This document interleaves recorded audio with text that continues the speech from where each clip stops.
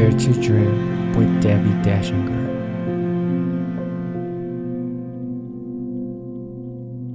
Welcome to Dare to Dream. This is Debbie Dashinger. I love this podcast so much, and I love all of you guys for following and being on this amazing journey at an amazing time. And thanks for all your likes and your comments. I read them. And thanks for subscribing to this show.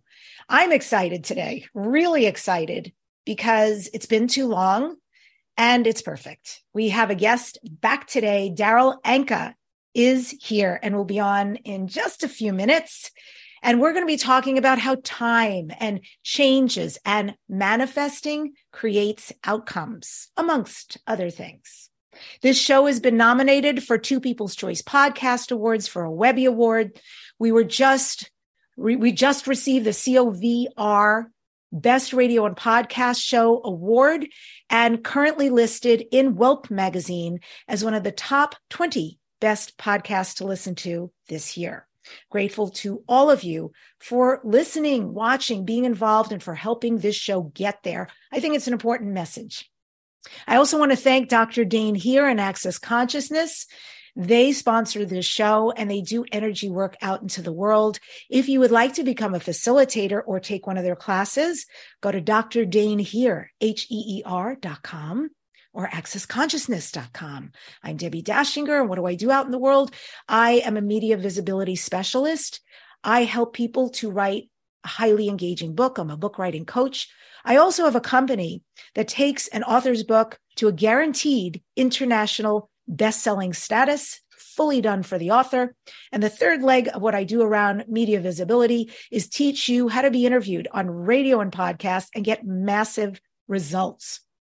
I've got a gift for you if you'd like to learn how to do pieces of this, because your visibility, you are a light worker. If you're listening to this show and you came here with a message, piece of the puzzle of heaven here on earth, it is your time really to be visible at a time when people probably need what you have to say and your expertise. Please accept my gift to you. Go to debbiedashinger.com/gift. I've got templates, how-to videos just for you. DEBBIDACHINGER.com/gift. So I'm speaking today with the renowned channel, Darryl Anka. I think this is his 4th time on the show. And for over 35 years, Darryl has been in front of individuals all over the world who make the journey to experience Darryl as he channels the remarkable non-physical being from the future known as Bashar. Along with Edgar Cayce, Seth, and Abraham Hicks, the Bashar material has been proclaimed as some of the most relevant, compelling, and dynamic information delivered to the planet to date. In addition to channeling Bashar, Darryl expresses his creative talents in the forms of writing, directing, and producing films through his own production company, Zia Films. And a little bit later, he'll also share a whole new awesome creative project he and his wife are working on. Darryl is also the author of several books. And if you'd like to learn more, go to bashar.org. And you can also see Darryl coming up in February, Conscious Life Expo in Los Angeles. And I will have links so you can get tickets to that in the show notes. And with that, I welcome Darryl back to the Dare to Dream show. It's awesome to have you here. Hi, Debbie. Thank you so much. I appreciate you giving me this opportunity. Always, always. Couple of little things. It's actually in 2023, I will have been channeling for 40 years. And Bashar is actually a physical being, not a non-physical being. That's interesting. They're quasi-physical. They're evolving out of physicality. So they have qualities of spirit and physical beings, both, but he is still perceived as physical. I know that sometimes people don't really get the quasi-physical thing, so I just want to make sure that the record is set straight. Yes, and I appreciate that so much. And when you say quasi-physical, meaning that he can, by choice, become physical and at other times be pure energy? They're approaching that. It's a state of being, as he's described it, that has the quality, some of the qualities of spirit, of non-physical beings, but they still do have a physical presentation as we would perceive them. Amazing. Okay. And 40 years channeling. Congratulations. Thank you. It's amazing. Did you ever think you'd be here? No, it never dawned on me. Really, I just followed it where it led. And here we are. And here we are. And tell me about 2022. What new things did you work on? What new things did you create? Well, my wife Erica and I are going in a new direction. We're not doing films right now. We have started developing what is called an escape room now in the Calabasas area of San Fernando Valley. Escape rooms, for those who don't know, is a relatively new form of entertainment, I think since about 2012 in the United States, where you acquire a space that has several rooms in it, and you outfit the rooms with a different theme, different designs, different set decorations, so to speak, to create a kind of adventure or an immersive experience. And you have to find clues and solve puzzles to get from one room to the next in order to be able to get through the entire experience within a limited amount of time, usually 60 minutes. That's why they're usually called escape rooms, because the original ones were all about escaping within an hour from the environment. Now they're starting to evolve more into, like I said, going on missions, achieving a goal, still within a limited amount of time, either 60 minutes or 90 minutes or something along that line.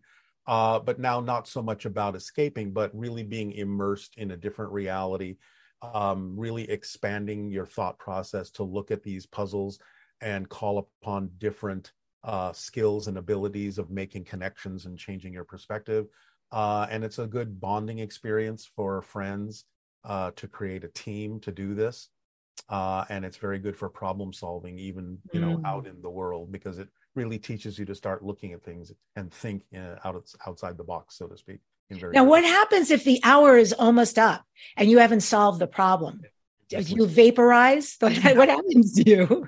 Just leave. You're let out of the room. You may be explained what puzzles you missed and things like that. But yeah, there's a limited amount of time because you have to book these online and you have a certain appointment schedule. So if you don't make it, you don't make it. But the real point is, did you have fun? Was it a fun experience for you, whether you got out or not? But I think I would love this. Yeah, most people will get out if they're experienced.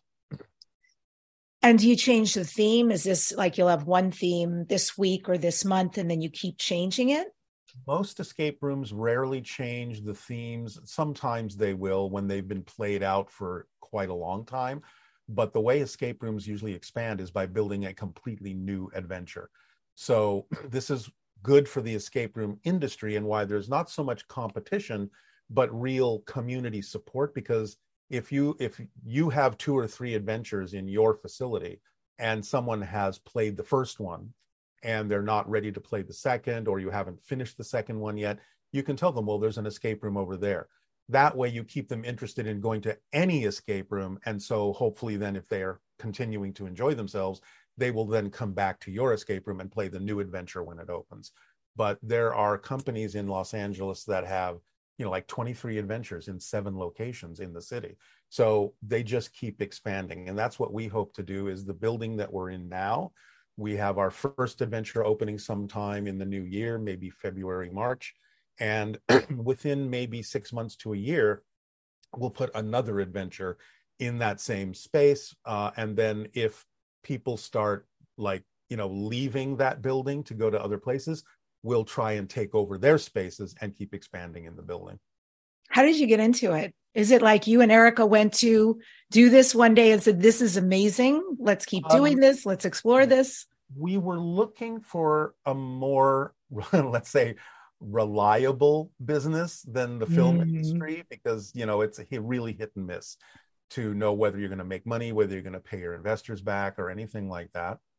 And so we were looking around for just a much more reliable business. And, we had these skills making films, and we thought, well, we know that at Halloween, haunted houses are popular and stuff like that.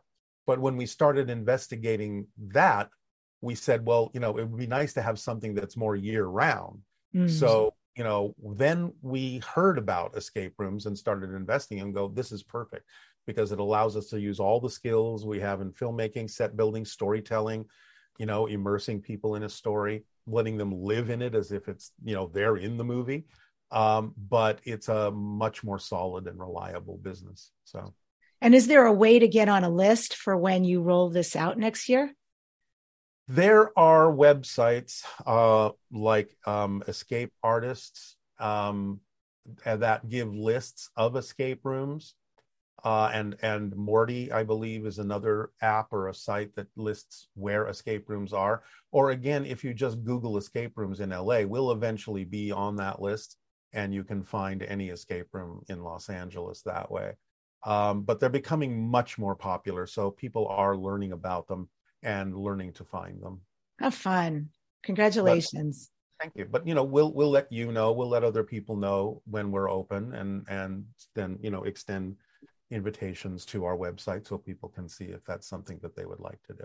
I think I would love this. I've always watched films that are mysteries, and I'm the person in the audience always trying to stay a couple of heads, thoughts, processing what's going on, who was it, never looking at the obvious situation or person and trying to figure things out. And mostly I do really well. There's been times that, I've not by a long shot known what was going on, but I actually kind of love that. I think I've got a little bit of the spy in me. So I can love escape rooms. I think I'd love an escape Especially room. ones that actually are built on spy stories and stuff. Wow. Like that. Murder mysteries. Yeah. All right. Perfect information for me to hear.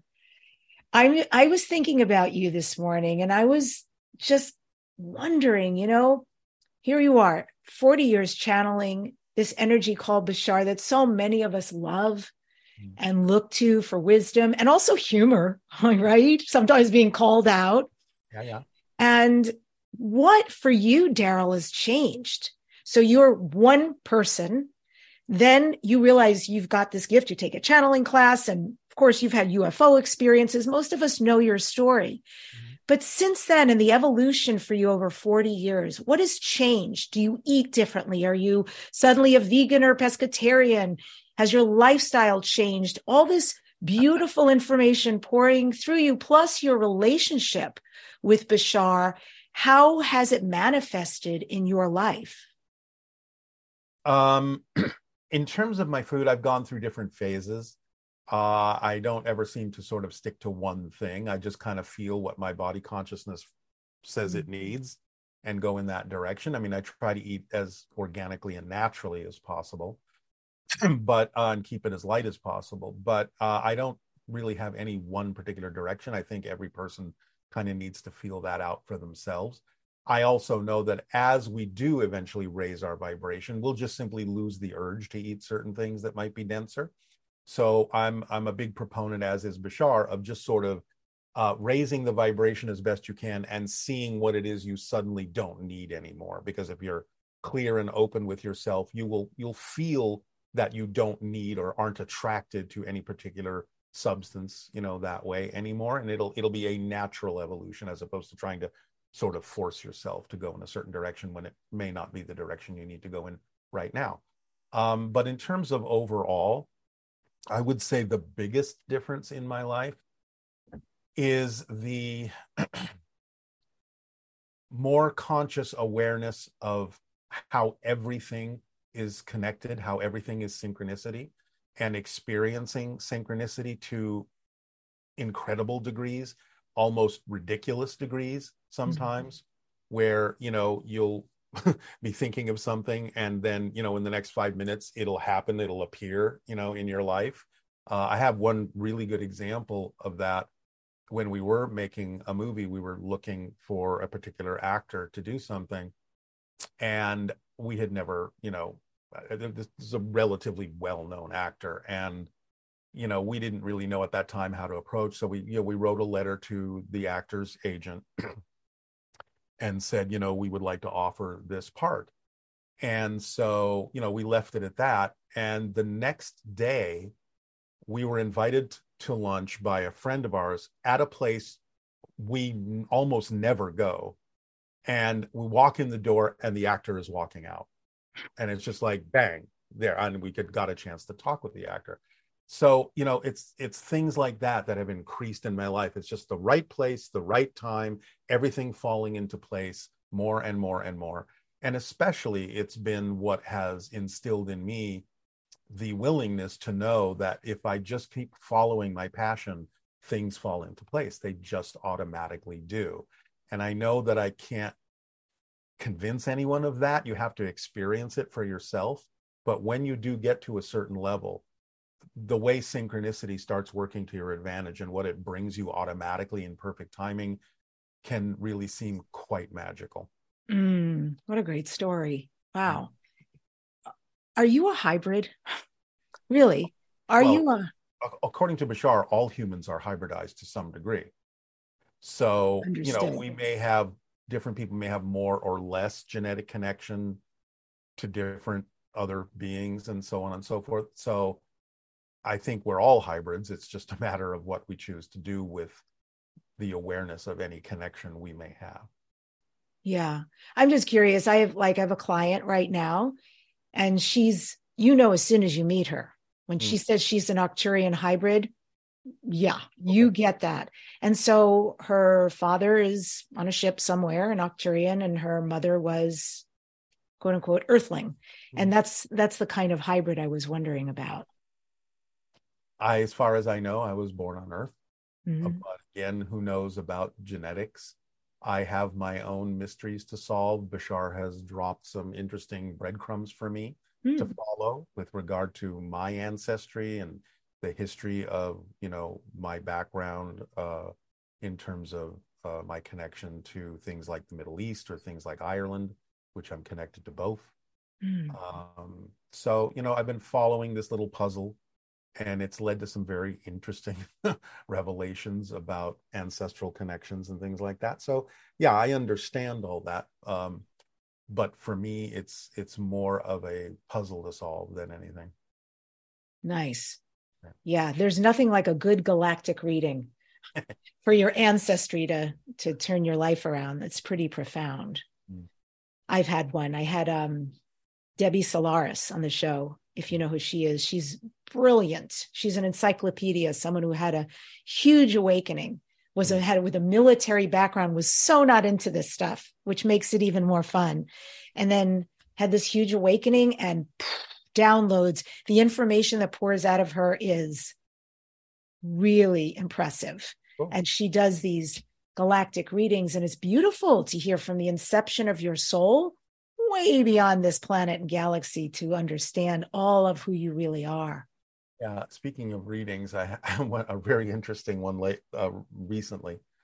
Because now and then I will just feel the urge to sort of check out a psychic, just because I get the urge to do so. And this person was pretty straightforward, pretty right on. And at the end, I think, said one of the most interesting things I've ever heard someone say to me who didn't know me at all. She didn't even know my last name, didn't know what I did or anything. And she said, I have something that I'm picking up that's really kind of odd, and I don't know if you'll understand what I'm going to say to you, because I've never said anything like this to anyone else. But she said, it's like I'm getting that you have two brains. One of them is connected to Earth and one of them is connected to another planet. And I said, I understand you completely. Wow. So, yeah, she picked up on the idea of Bashar without knowing anything about him or that he was an ET or anything like that. And that's the way she interpreted it, is that I have a connection with two brains. Yeah, that kind of stuff is amazing, verifying. And then I'm sure everything she said before it was probably fairly interesting as well. So that's cool that you do readings too. You give readings, you get readings. Bashar doesn't do reading so much as he's just giving information that will help us, like a toolkit. But I used to do tarot readings a long time ago. That's one of the things that I found I was led to do. And that sort of gave me the practice of exercising those energies within myself. Yeah. And it was after that I found a class where someone taught you how to do, I guess what he called junctioning or psychic junctioning or emotional connection to other people, so you could feel what they were feeling empathically. And it was then the next leap was the channeling class from there. So there was a real progression of things that sort of honed all of those abilities within me, so that I guess by the time I went into the channeling class, I would at least be familiar with what those energies felt like by doing the tarot readings and all that. Yeah, tarot is no joke. I didn't even get it. Like this past year, I've been connected with somebody, and when she lays down the cards, I don't even understand how she knows what she does. Beyond the Matrix, same. Yeah. Doesn't know me, doesn't know the characters in my life. And yet, I think it's a profound tool when somebody's good at it. Yeah, I mean, it's a permission slip, like Bashar says, like anything else. It's something that someone uses to trigger their own abilities to pick up, the vibrations of what they're picking up. But they use the cards as a way that it's a symbolic language that something within them understands how to use. So it just allows them to go there a little bit more easily. And they work slightly differently, I think, for everyone. For me, it was like looking at the symbols, I would actually see different symbols kind of rise up or make themselves more colorful than any other symbol. And I knew that's what I had to pay attention to at that particular moment. So yeah, it's an interesting tool to use. Do you ever pull them out? No, I haven't for years and years and years since I've been doing the channeling. No need. No, not really. Not really. Not if you know Bashar. Yeah.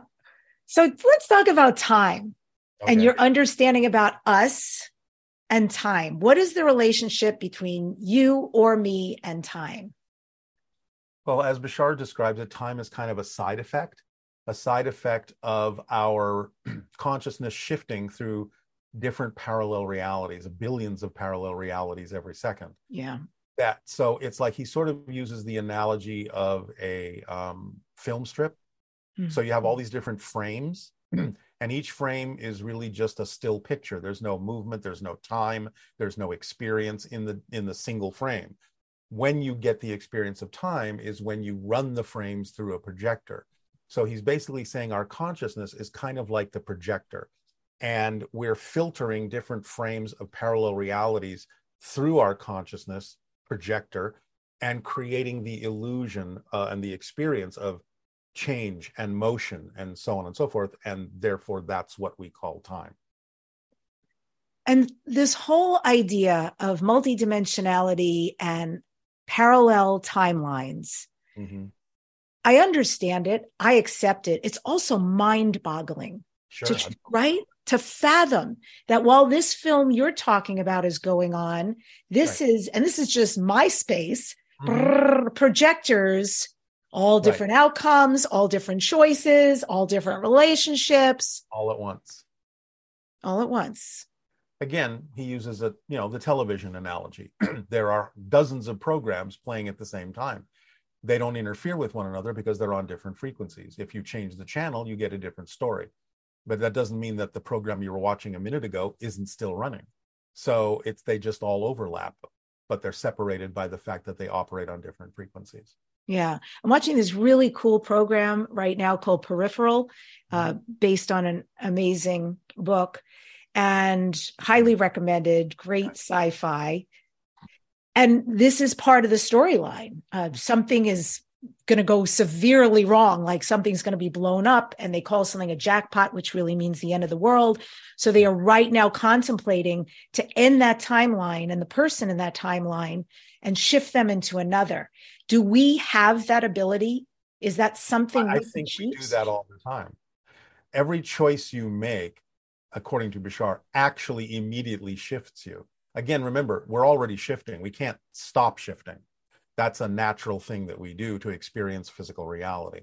So it's not about learning to do that or learning to change it. We are changing realities literally all the time, according to him. In this conversation, we have shifted through billions of versions of Earth. It's just that we create this sense of continuity and agreement on a higher level that says, oh no, we're on the same planet and it's just changing a little bit. He's saying, no, you're on a different Earth, literally billions of times per second. Wow. So if you understand that you're already always shifting, once you consciously get a handle on that concept, you can more consciously direct what you're shifting to by the choices that you make. Because again, it's all about frequency. And if you start making choices that are more aligned with the frequency of different versions of Earth that are more creative, more productive, more positive, that's what you start experiencing. If you don't, then you start experiencing the opposite of that. So to him, it's just physics. It's whatever you are is what you experience. And it's all about resonance and frequency and vibration of energy. And is there any way to know? Is there any way to know, oh, this would have been a trajectory, but something just happened and I just shifted paths? Sometimes that makes itself apparent. There are experiences that people have had. And that I don't mean that every situation like this is always this case, but I'm sure you have heard of things called the Mandela effect. Yeah. Where you have different people honestly, truly remembering different histories. I think it's because we are starting to become conscious of the fact that we actually do have many different histories as we shift. Because according to Bashar, anytime you shift, and again, billions of times a second, you're not only changing the future, you're changing the past. Because the idea is that if you become a new person in a new reality, from a linear perspective, looking at it from a physical point of view, you had to have had a different history to become the person you are now. So when he's saying you're shifting in the present, it comes with a new future and a new past immediately to explain why you are this person in the present. Because if you become a different person, you have to have had a different past to become that person. Oh my God, this is so cool. You know, this woman that I was mentioning that I've been now and then doing these tarot with, and she's exactly as you described. I love how you said that. Her gifts come through the tarot, and she's clearly very gifted. And I was asking her a question about, you know, just based on what you see, do you think I should do this or not? Do you think I should leave this situation or stay in this situation? Now, I have been spiritually changing massively the last year, but especially the last 4 months. Like, I have taken this on as a mantle. I'm on this path and I'm open, whatever it takes. At the same time, I enrolled, starting 2 months, I'm going to be beginning a university for shamanic energy practices. Cool. I'm highly called to it. Cool. And so I'm going to be in school and, you know, however many hours this takes until I get to the end of this. And she was looking at all of this and saying, I actually can't give you an answer because while we're speaking, you're changing your destiny. I don't know if it's right for you or not. Right.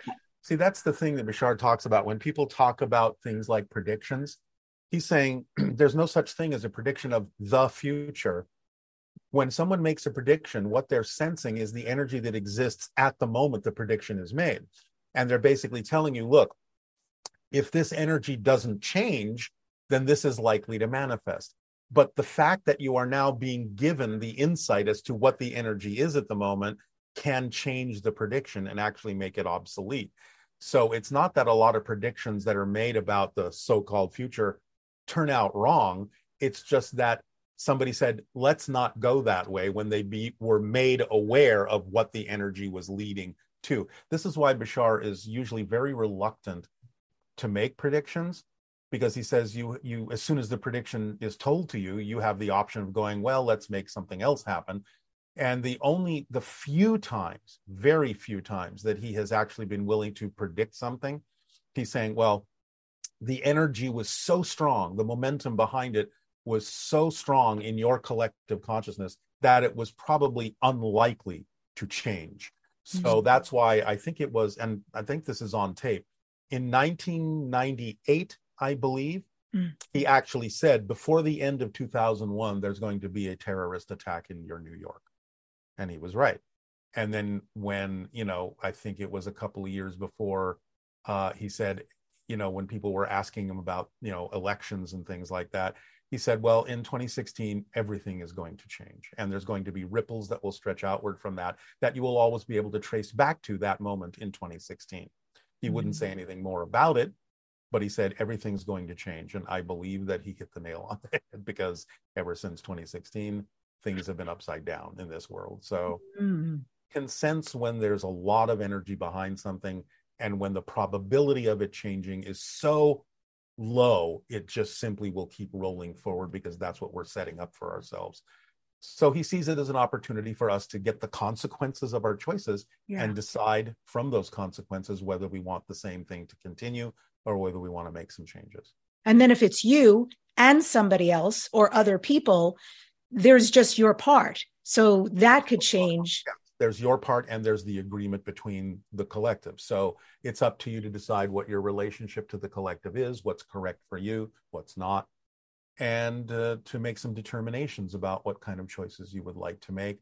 You will always, as long as you're physical, still respect certain aspects of the collective, even if they're just general aspects, like, okay, we're in physical reality and there's such a thing as gravity, and so on and so forth. Bashar likens it to playing a game of chess. He says, if you play a game of chess, you can have pieces made out of different materials. You can have all sorts of different strategies for playing that game, but you're following the rules of chess. Otherwise, you're playing a different game. So you'll probably still agree to play by the rules of the Earth physical reality paradigm, but we're now more capable of choosing what kind of pieces we're playing with, how we play with those pieces, how we relate to the collective, and how we don't. So it's becoming freer in that sense as we become more conscious of the fact that we are the ones creating our reality experience, both collectively and individually.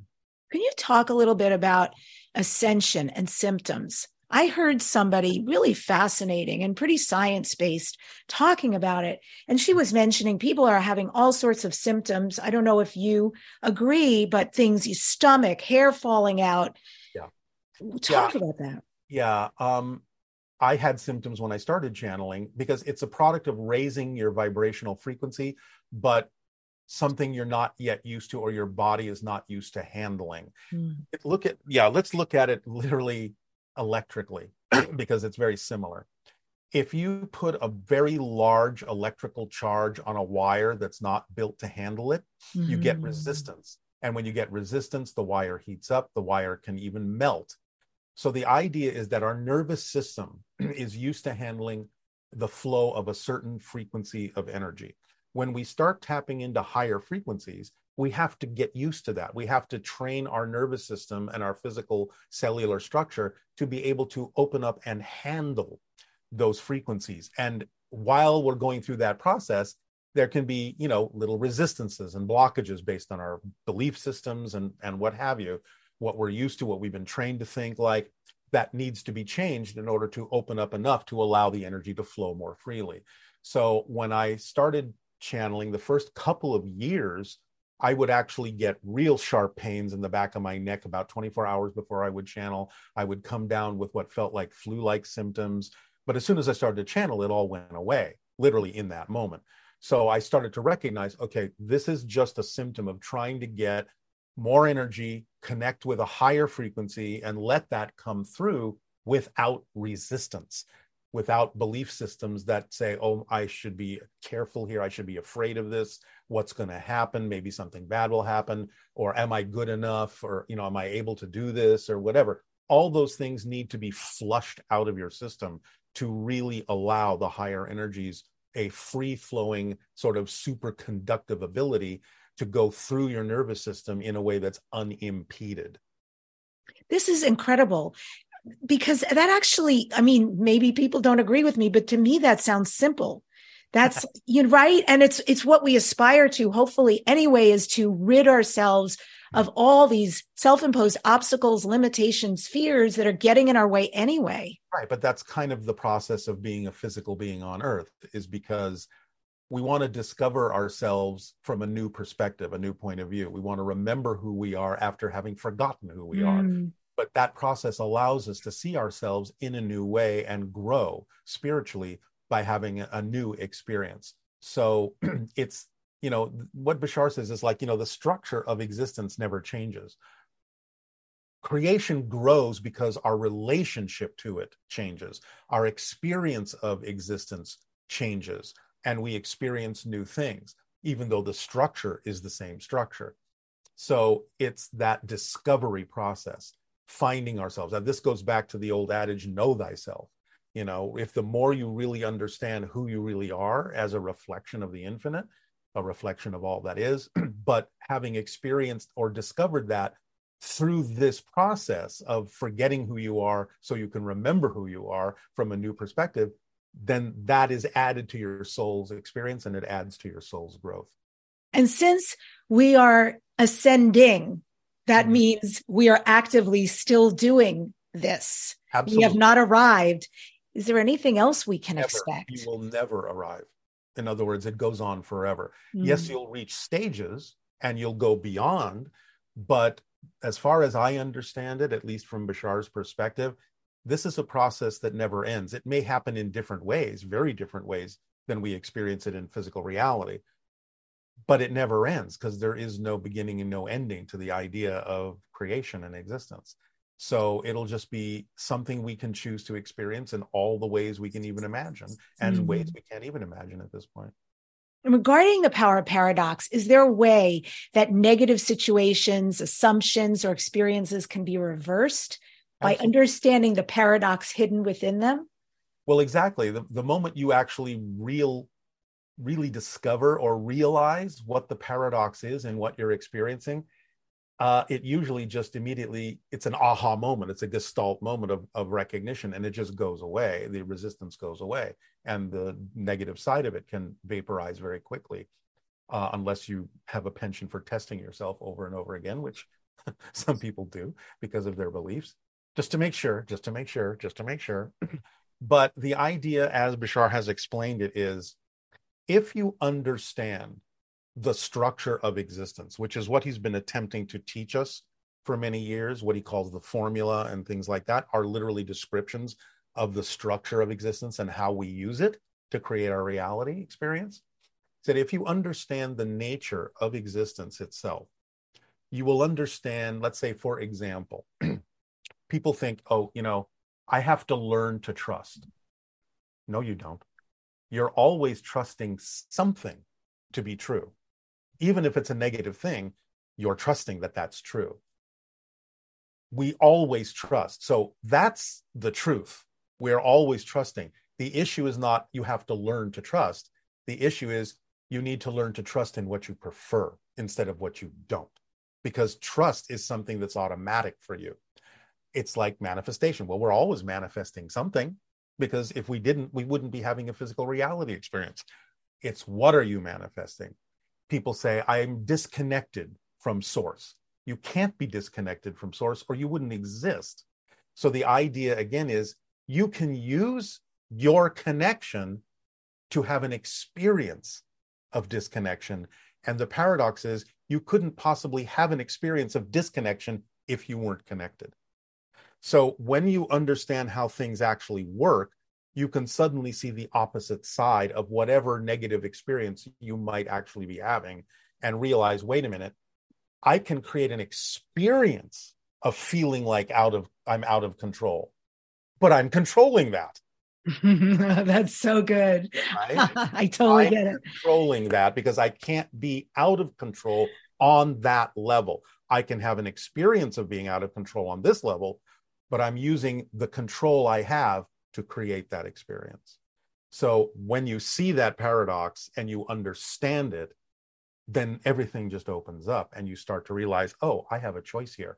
And as Bashar has said, our greatest gift and our greatest power is the freedom to choose. So freedom to choose. Yeah. Choose. Yeah. And so there's a vibration that we all have. That's our core self. Mm-hmm. And theoretically, this is a higher guidance system, right? Yes, it's the connection to your higher mind, which is non-physical. Mm-hmm. And the higher mind communicates to the physical mind through energy. We interpret the higher mind's communication of energy and messages in our physical bodies through a vibration we have labeled passion, excitement, love, creativity. When something contains more attractiveness, more passion, more excitement than anything else, what that is telling us is our higher mind is saying, this is you right now. This is your next step right now. That's why you feel so strongly about it, so passionate about doing this. But the thing of it is that most people don't quite get is because we've chosen to have a physical experience. Even though the higher mind speaks to us in an energy language, we have to respond in a physical way to answer the higher mind, which means that's why Bashar says it's not just about getting excited about your passion. The importance is to act on your passion. It's the action that is the language of physical reality and tells the higher mind, yeah, I heard you. I heard you and I get it. And I'm willing to believe you and actually act on the guidance you have just given me. Because if you don't act on it, then the higher mind has no reason to send you more things to be excited about because you haven't even acted on what it's already sent you. Yeah. Action that creates the bond and the dialogue that then keeps going. So the higher mind goes, that, my physical self heard me and is showing me that they heard me by taking the actions in the direction I just guided them to take. Totally. Now, give them more opportunities for excitement, more opportunities to act on that are representative of their passion. But if they don't do it, it's like, well, it makes no sense for me to send more things that for them to act on if they haven't acted on what they've already been given. Yes. It's like you're opening the highway for opportunities to flow to you. It just magnetizes. Right. And I know that, I was sharing with you before the show started, much to my surprise, because I thought I was a professional actress and singer, but that was 15 and a half years ago. And I left that to do radio and then write books and coach and so forth. And at the beginning of COVID, music reared her beautiful head and said, hello, remember me? And the divine said, what happened, Debbie? And, it was beautiful how I was really supported through that because I was in a situation where a shaman was there. They typically don't speak up. And for whatever beautiful reason, he spoke up and shared a story, his musical journey and how he gave up music and came back to it. And then he urged me, do it. It never left you. And then my partner stepped up to the plate and said, he took out his guitar. He was a professional guitarist and he started playing. A month later, we got booked at a gig, right? And then here we are years later. That's the synchronicity I'm talking about. When you are open to things like that, everything falls into place. Everything you need is there. It may not be what you think. It may come in a different form. And again, that's where Bashar says you need to relax your definitions about the way you think things should look. Because a lot of times it will come in an unexpected way, and there's nothing wrong with that, because that might have been the path of least resistance. Whereas if you're insisting that something has to happen a certain way, you're actually limiting the way it could come to you in an unexpected way by you're shutting the door to that. So it's about really opening up your definitions to different ways in which support and abundance and opportunity can come to you, and not being too insistent that it has to happen a certain way because you think that's the only way it can happen, because it's not the only way by far. Yes, absolutely. And this piece you were sharing about, continuing to follow that passion and act, follow the excitement and act, sometimes spontaneously. In our last gig, we had some people there who did light language, and we organically just felt, well, what if during our sound healing portion and meditation, we invite you in to do sound light language for the attendees, and we'll do music over you. None of us know what's going to come out, but let's do this. They agreed. And it was just a gorgeous experience for everybody, which has now, expanded us even into this, wanting to incorporate this more, adding pieces. And so I think being open like this and letting these opportunities flood through also creates greater things, newer levels, newer ways of being. Absolutely. See where it leads, follow your passion. That's why he's saying act on your passion without insistence, without assumption, because you don't know where it actually needs to lead you. You really don't know. And that's where the humility comes in.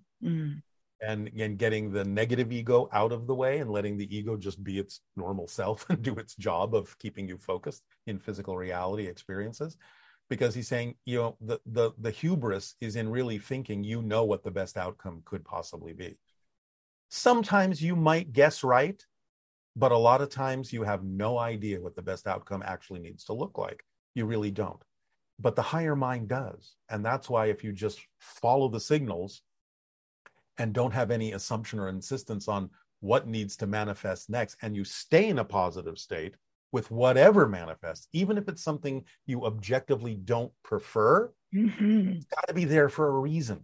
And if you stay in that mindset, this is going to serve me somehow. I don't know how, but it's here for a reason. It's going to serve me. And if I stay in a positive state, I will be able to extract the benefit from it. If nothing else, on the most simplistic level possible, manifesting something you don't prefer gives you a much clearer idea of what you do prefer. And that is a positive way to use what you don't prefer. So once you actually are willing to do that and use everything to your advantage somehow by staying in that positive state, then you've used it up and something else can come in. Things can only happen in the now.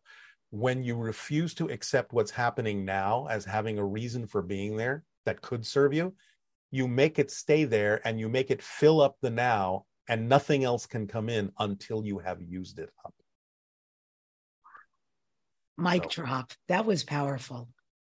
Use it. I really heard that. Use it. Yes. Use everything. Use everything. Use everything. Everything is here for a reason.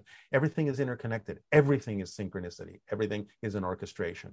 It's not always as important for every individual as it might be for someone else, but everyone is still there to help the orchestration happen, even if it's for someone else. So it's not always a one-to-one reflection. Even sitting in a traffic jam, who knows what other people are going through in that particular moment? But you're helping create that experience so that someone can make a realization or be prevented from having an accident down the road if they were speeding. Who knows? But it's an orchestration. And it doesn't always have to be about what you're going through. It can be that you're willing to do that on another level for what someone else may be going through in the car next to you. Who knows? But does the universe have a say? Because I've been, not often at all, but I have been in situation where it seemed like this was the outcome. It was very certain this is where something was headed. Yeah. And then every time it seemed headed, then the universe would step in literally and intercept, and something else would occur. We are the universe. There's no separation. Interesting. Okay. Everything is an orchestration. We are the universe. So we're stepping in. The universe and us are synonymous. We're stepping in to do something that is giving us a message or information we need. It's not happening from outside. It's happening from within. We are the universe. So we have a preference that's actually, no matter what else it looks like or what's being said, we have a preference that's ultimately being enacted. That's what you're saying. Positively or negatively or neutrally, yes. Amazing. What is your understanding of light language?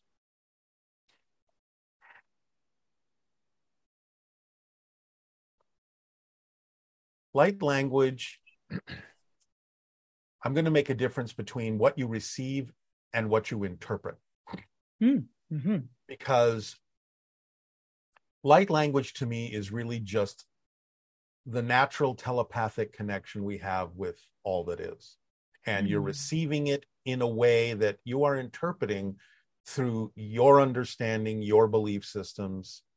You're translating it into what you need it to be. But to me, light language is just the vibrational frequency of existence itself. It's the frequency of the multiverse. It's the vibration given off by all that is. How each of us interpret it, how we step it down or translate it and express it in our physical reality is the way we need to do it. Again, another permission slip. It doesn't mean that that's exactly the way it exists on its own level. So what do you mean by that, exists on its own level? Well, in other words, what we interpret, what we experience as unconditional love, how we translate that idea, unconditional love, that feeling, that's simply to me the actual frequency of existence itself. That's what we're calling it, unconditional love, because the frequency of existence is unconditionally supportive, unconditionally allowing, So it's just, you're experiencing the frequency of God, if you want to call it that, or all that is. But that's its frequency, that's its core vibration. And therefore we can interpret that core vibration as light language, as unconditional love, as many creative expression, any number of ways. But it is, to me, that's just the frequency of existence itself. And I'm amazed that there are certain people out there who do light language. And then while they're in the flow of this coming through, they will suddenly stop and in English tell the people exactly what was just said and then go right back into it. Yeah. And I'm amazed at that. Everyone has different skills. Everyone has chosen to have a different way of connecting to those things that adds to the tapestry of all the different ways that we have of communicating those things to people. So it's just about, does that interpretation, does that translation work for you? Yes or no? If it does, great. If it doesn't, you'll find what you need in some other way. You'll connect in some other way and bring it through in some other way, because we're all unique. As Bashar has said, we're all puzzle pieces. When you have a puzzle and you put all the pieces together, they form the big picture. Well, no two puzzle pieces are alike. So you have to be your unique shape, and you have to validate your individual diverse self in order to actually fit with all the other individual pieces that then make up the whole. So the whole can support the pieces and the pieces support the whole. If you're trying to be a shape that you're not going to fit in the puzzle. It doesn't make sense to you.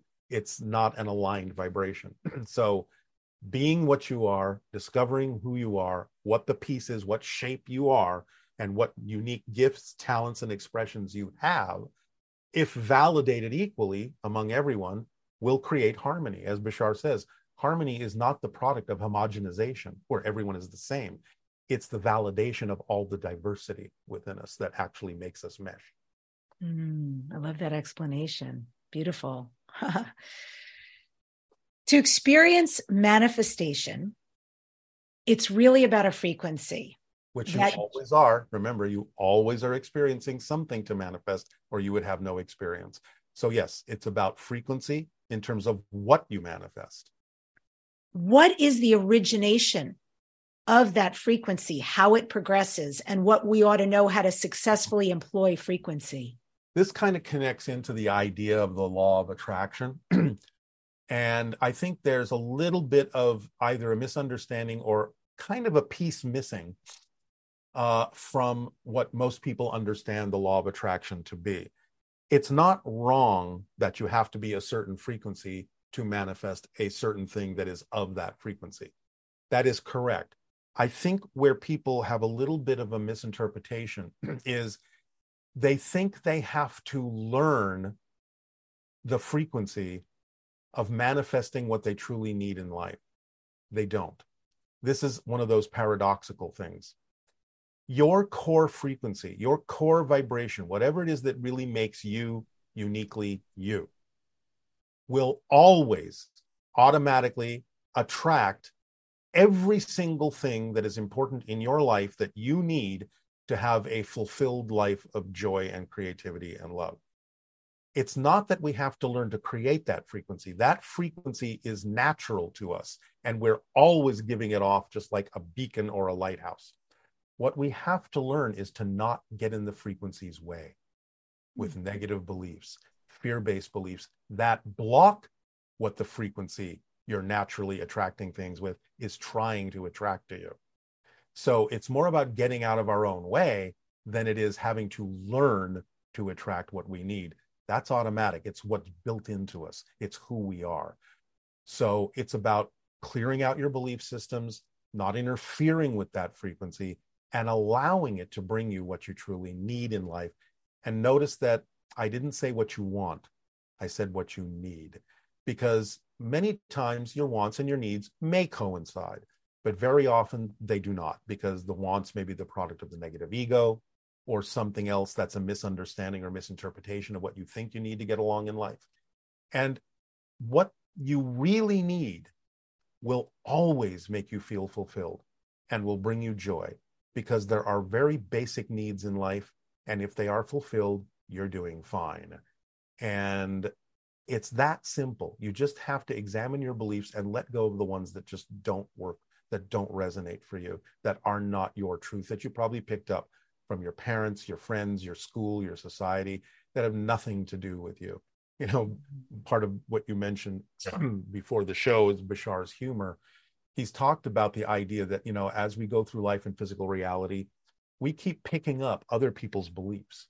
So he's saying, don't be a belief thief. Don't steal other people's beliefs. Your beliefs weigh nothing. If you feel weighed down, it's because you're dragging around people's beliefs that don't belong to you, because they're heavy, because they don't match your frequency. Let them go. Lighten up. Drop what is not yours. Carry what is yours, because what is yours weighs nothing. Beautiful. You know, another quote from Bashar is that dysfunctional systems will fall under their own weight. Let them. Yeah. Is that what's going on right now in the planet? Because there's I think so much chaos. Well, yeah, because we're getting everything out on the table so we can see what we do and don't prefer. He calls it the splitting prism. Literally, from his perspective, we're in a time where we're actually veering off into different parallel realities now, different timelines entirely.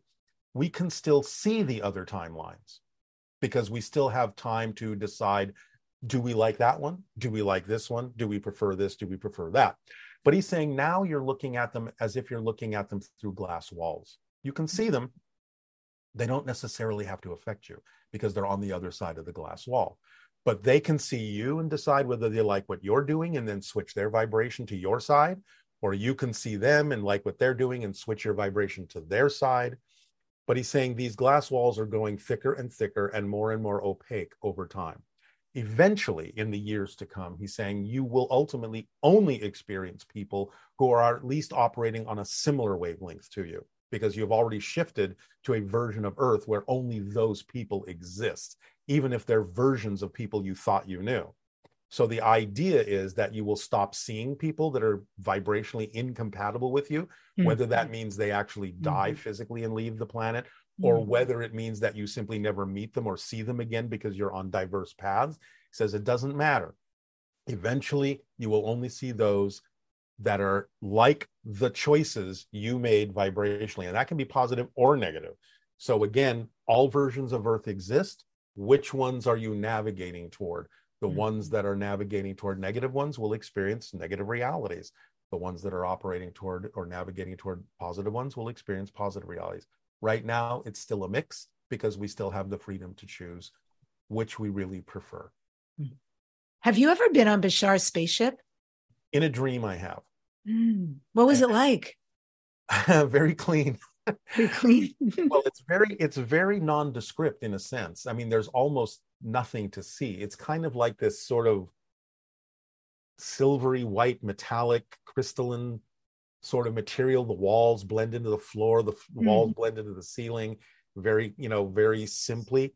And in fact, one thing I noticed in the dream, and I've had about 3 or 4 dreams that I know are encounters in a different reality with him. They're not typical dreams because that's all there is, and I'm actually having a conversation with him.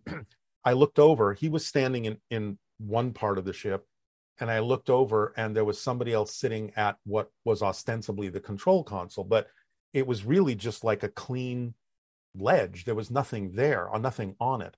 And telepathically, Bashar explained the ships are connected to the pilot's mind telepathically. The pilot can see the controls, but no one else can because they're literally bonded. So it's kind of like, okay, well, that's pretty cool.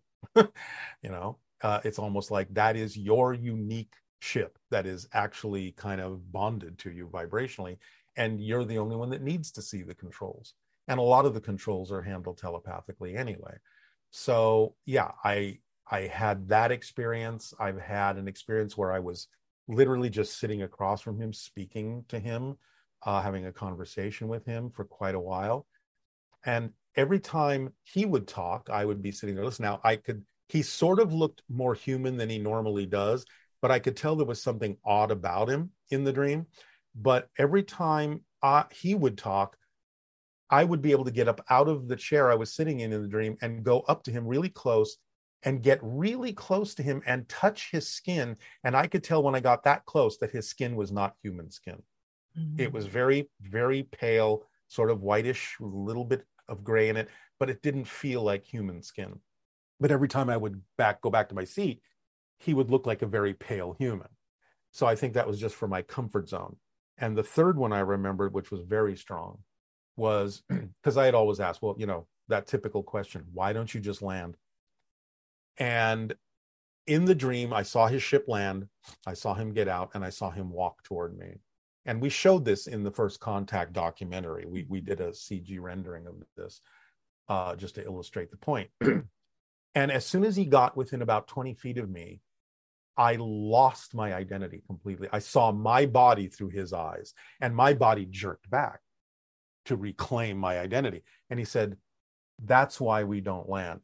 Not that you can't interact with some extraterrestrial species, but some of them are such high vibrational beings that it would kind of overwhelm your energy until you create your vibration to be more equal to ours. You would actually kind of lose yourself in our frequency, and especially because he and I are connected on a soul level. So he was saying, a lot of people are afraid of extraterrestrial encounters, not because they fear the extraterrestrials. It's because our vibration is so overwhelming.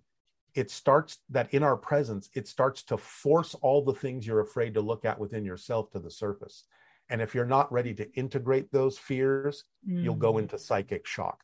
Wow. And so we maintain arm's distance until you change yourself enough to at least meet us halfway, so it won't be like a fast gear and a slow gear being jammed together, which would strip the gears. We have to be operating on a similar frequency in order to mesh. So that really illustrated the point to me as to why some of them keep their distance and why they share information, because the information, if we use it in our lives, is actually what allows us to raise our frequency and become more like them and make physical contact more probable. Oh, that's beautiful. That makes me really happy that I do a lot of this work, that I absolutely follow folks like you and learn from you, because it's constantly raising my vibration, all the wisdom that comes down the pike. It's just like, food. Yeah, and constantly it is. And constantly doing that is the process of ascension. It's not, like I said, there may be plateaus within that, but it's not just, I'm not ascending and now I am. It's a constant process of raising your frequency. And as Bashar has explained it, which I thought was kind of really encouraging, because he says most people think of the ups and downs in life as this. Okay. You're kind of going up the same, down to the same level, up to the same level, up, down to the same level. He's saying, no, think of it like this. Right? As long as you are in some way, shape, or form following your passion, progressing, being your true self, seeking truth, it's not that you go down to the same level. You may go up and down, but you're constantly rising. Constantly rising. And he was saying, he's saying you don't recognize it because you're so used to the vibrational level you're on now. But he said, if there was a person from like 300 years ago that could look at you, you would look like you're glowing with light to them because you're on such a higher vibrational level, but you're used to it. So you don't see it, but they would recognize it because there's such a difference between a person now and a person from 300, 500, 1,000 years ago. Amazing. That's cool. So we are some of those advanced civilizations that we look at now. We're that too. Exactly. Because many people think of this as like we're so dumb, we're kindergartners on Earth and all that. He's saying, no, you're a master graduating class. He said, Earth is a tough school. It's a tough school. It's a challenging school. But that's because you knew you were strong enough to go through it, and strong enough to change darkness into light and negative into positive and limitation into freedom. So this is a master graduating class. So congratulations. Yes. Yeah. So what's new in the UFO or ET world? Is there anything new or coming that we should be aware of? Yeah, he's just, we do these Zoom events every month through Bashar.org, where he's giving, information and answering questions. And what's happening now, according to him, is 2023 is the beginning of the window of open contact between 2023, 2033, 2040. Now, that doesn't mean that January 1st, spaceships are landing everywhere in the open. But what he's saying is it's the beginning of a process where they are allowed to land, where they're willing to land. But now they're taking their cue from us as to when we're ready. So he says it'll start slowly. And you'll start to see perhaps more sightings start to happening after 2023. You might start to see closer sightings, maybe something like the Phoenix Lights incident, where they come really close and over 10,000 people can see the ship. And then it starts to become more and more common. And then there might be like isolated landings, isolated contact over the years, and then eventually groups. And then suddenly the public starts knowing, okay, this is happening, until we really have full open contact in maybe the next decade or two at the most.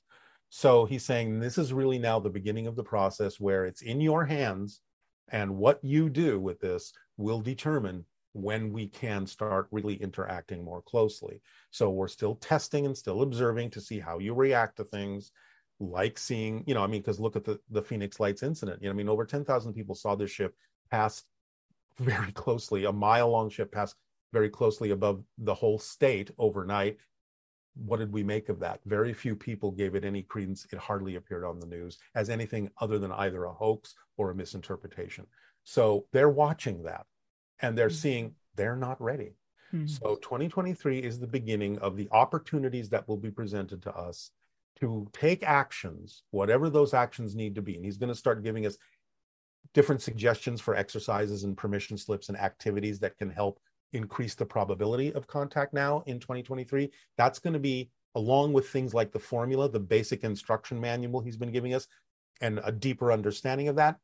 Contact is going to be the main theme he's talking about from 2023 on, because that's the beginning of the window of open contact.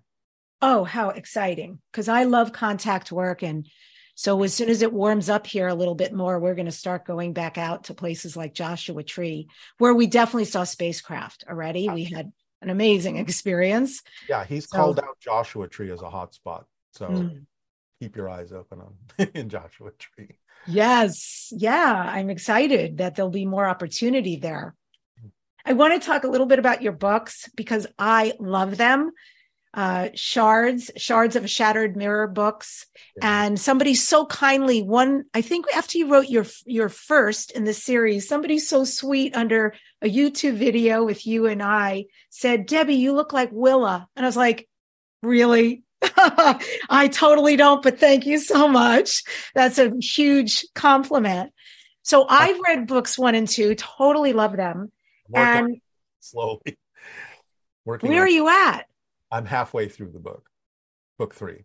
There Okay. 5 in total, but the escape room that we're doing now is taking up all my time. So once the escape room is up and running, I'll have a chance to get back into writing a little bit, and hopefully the 3rd book will be out in 2023 at some point. But I'm very appreciative that people are loving the story and have fallen in love with Willa as I have. So thank you very much for reading them and enjoying them. Yeah. And so folks who are interested, Willa Hillenkrissing, she's a channeled human alien hybrid and a parallel reality specialist who lives on Earth 700 years in our future. And she's beautiful. Yeah. She's so adorable.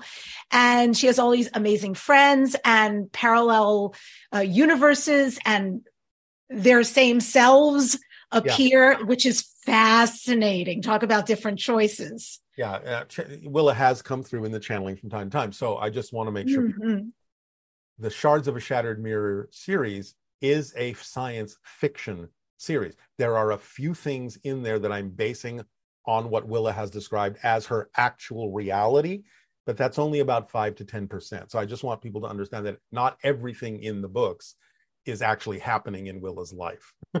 So, but I'm taking it from different channeled ideas and things like that and adding them all together to create an exciting story. But yes, she is a parallel reality specialist. She does have certain abilities that are really quite cool. A lot of the characters in the book are actually in her life. But I'll leave it up to people to figure out which ones are real and which ones are fictional. Oh, nice.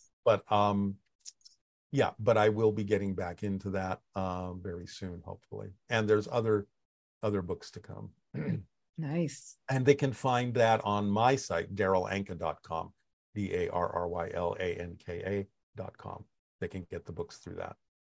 Excellent. And they should. They're great books. I'm going to ask you something so personal. I hope you don't mind, but I'm really curious. You have been married to Erica for a long time.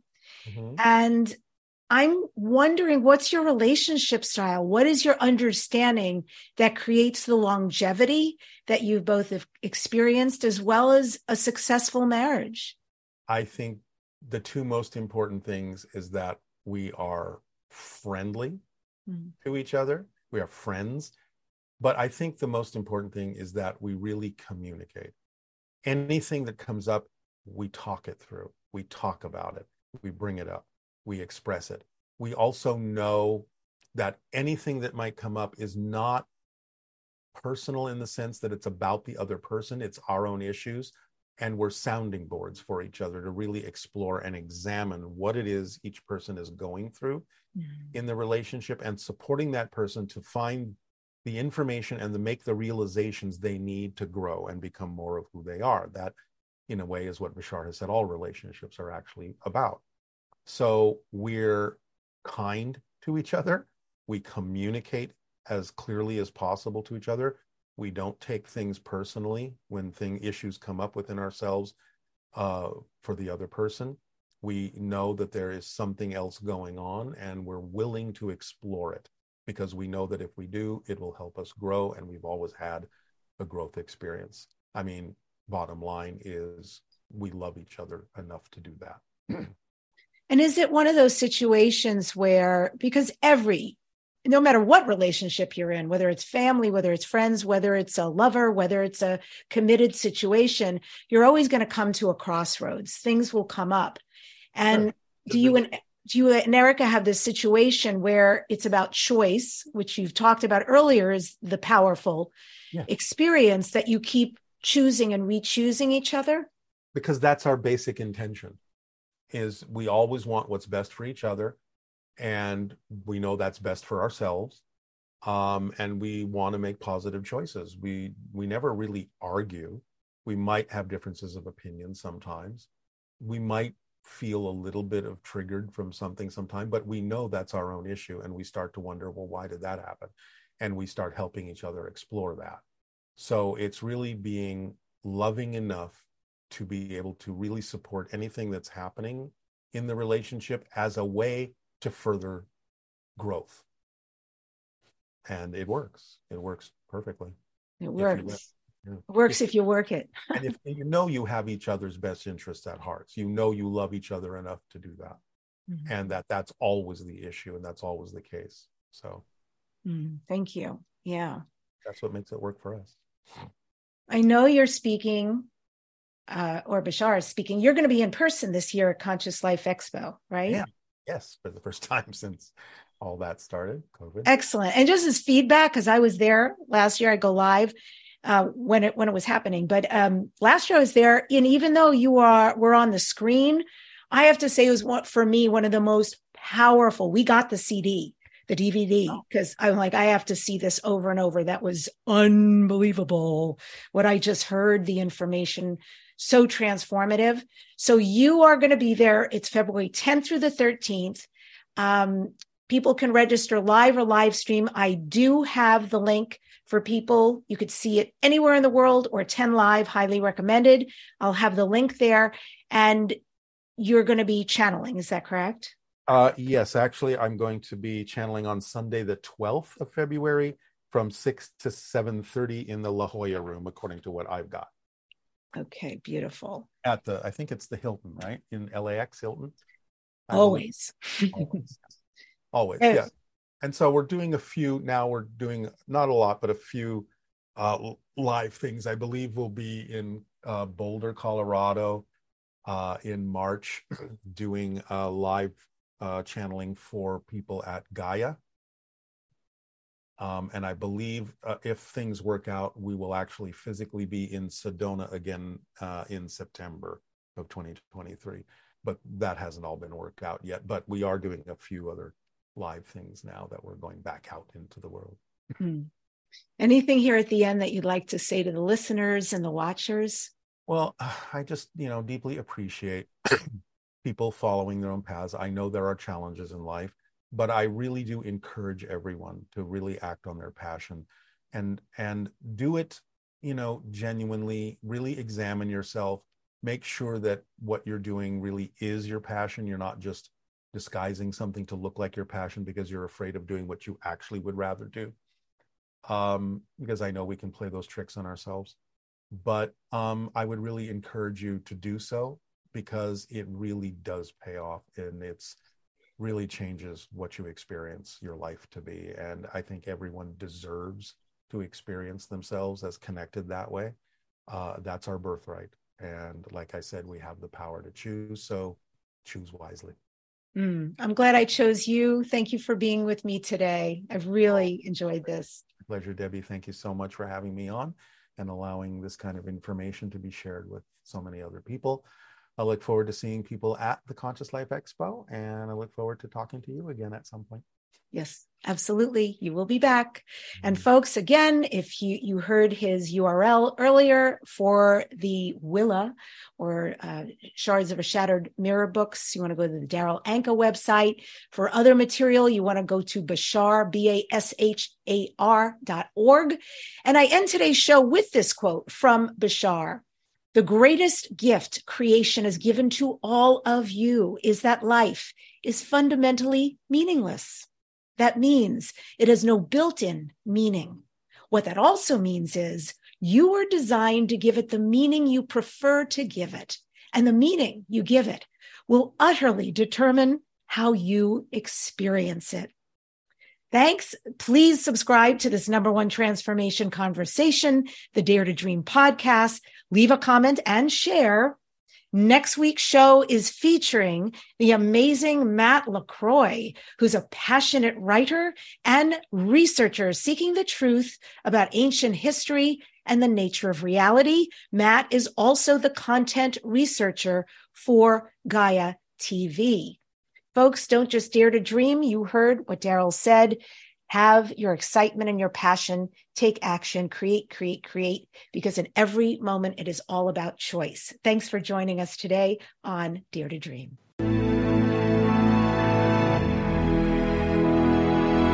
To contact the award-winning syndicated Dare to Dream radio show, go to DebbieDashinger.com. Keep your excellent feedback and comments coming. Your host, Debbie Dashinger, is an expert at goal achievement, a media personality, an international best-selling author, and a keynote speaker. Debbie leads high-quality teleseminars on how to achieve goals, how to be a self-published best-selling author, and how to get booked on radio. All classes are at DebbieDashinger.com. Debbie's best-selling books are Dare to Dream, This Life Counts, sold on Amazon, and her second book, Wisdom to Success, The Secrets to Accomplish All Your Dreams, sold online at all bookstores. Tune in again to hear the next inspiring interview guest who has turned their vision into a successful reality. Want more support in making your dreams come true? Go to DebbieDashinger.com. That's www.DebbieDashinger.com. You'll see videos, MP3s, archived interviews, and amazing products sharing the secret steps to making your dreams come true. Remember to dream big with every expectation that your dream will become real. Dreams are free, so free your dreams. What do you dare to dream?